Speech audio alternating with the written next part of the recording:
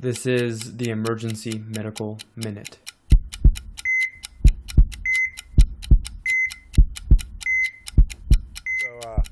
So Alex spoke first. So syncope, right?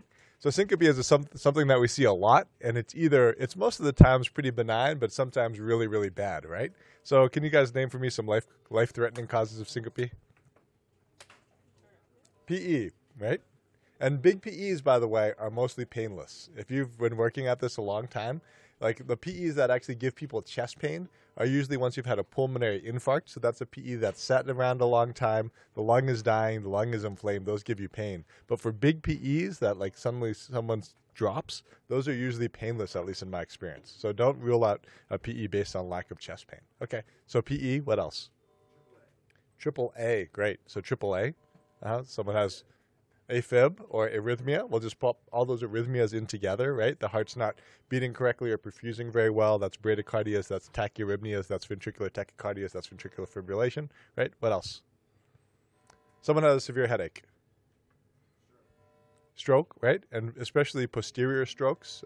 So posterior strokes that affect your vertebral artery and basically your brainstem gets no blood. People will pass out and be in comas, right?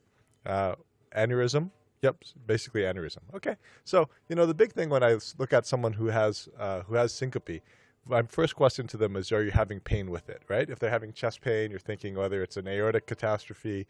If they're having a headache, right, you're thinking, well, do they have a subarachnoid hemorrhage if it started before their syncope, or if they fell and hit their head and now they have a headache, that's totally a different ballgame.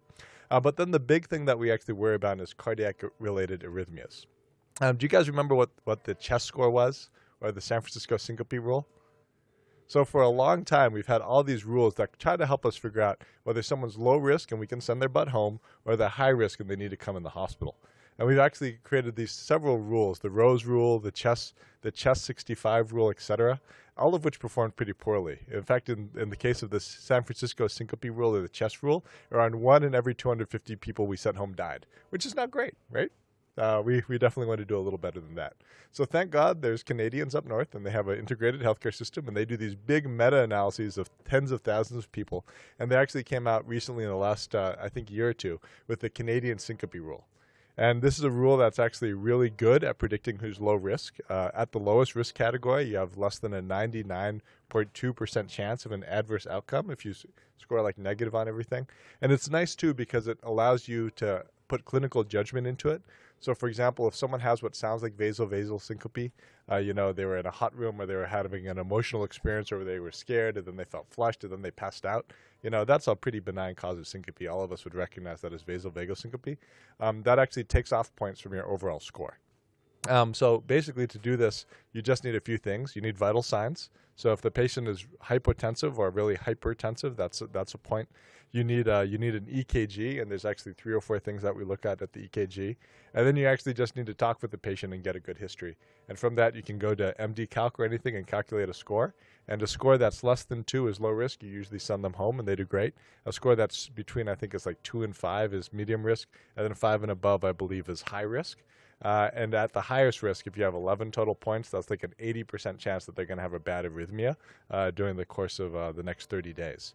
And at the end for medium risk, it's great because it kind of farts out a score for you, and you can go in and use that score. You have a 12% risk or a 5% risk of something bad happening to your heart. Are you comfortable going home? And if patients are, then you have some shared decision making around a common and easy to understand number.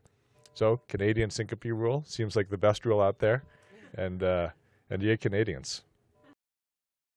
Emergency Medical Minute is and always will be about free medical education. Medicine's most prolific podcast is successful because of our supporters, donors, and of course, our listeners.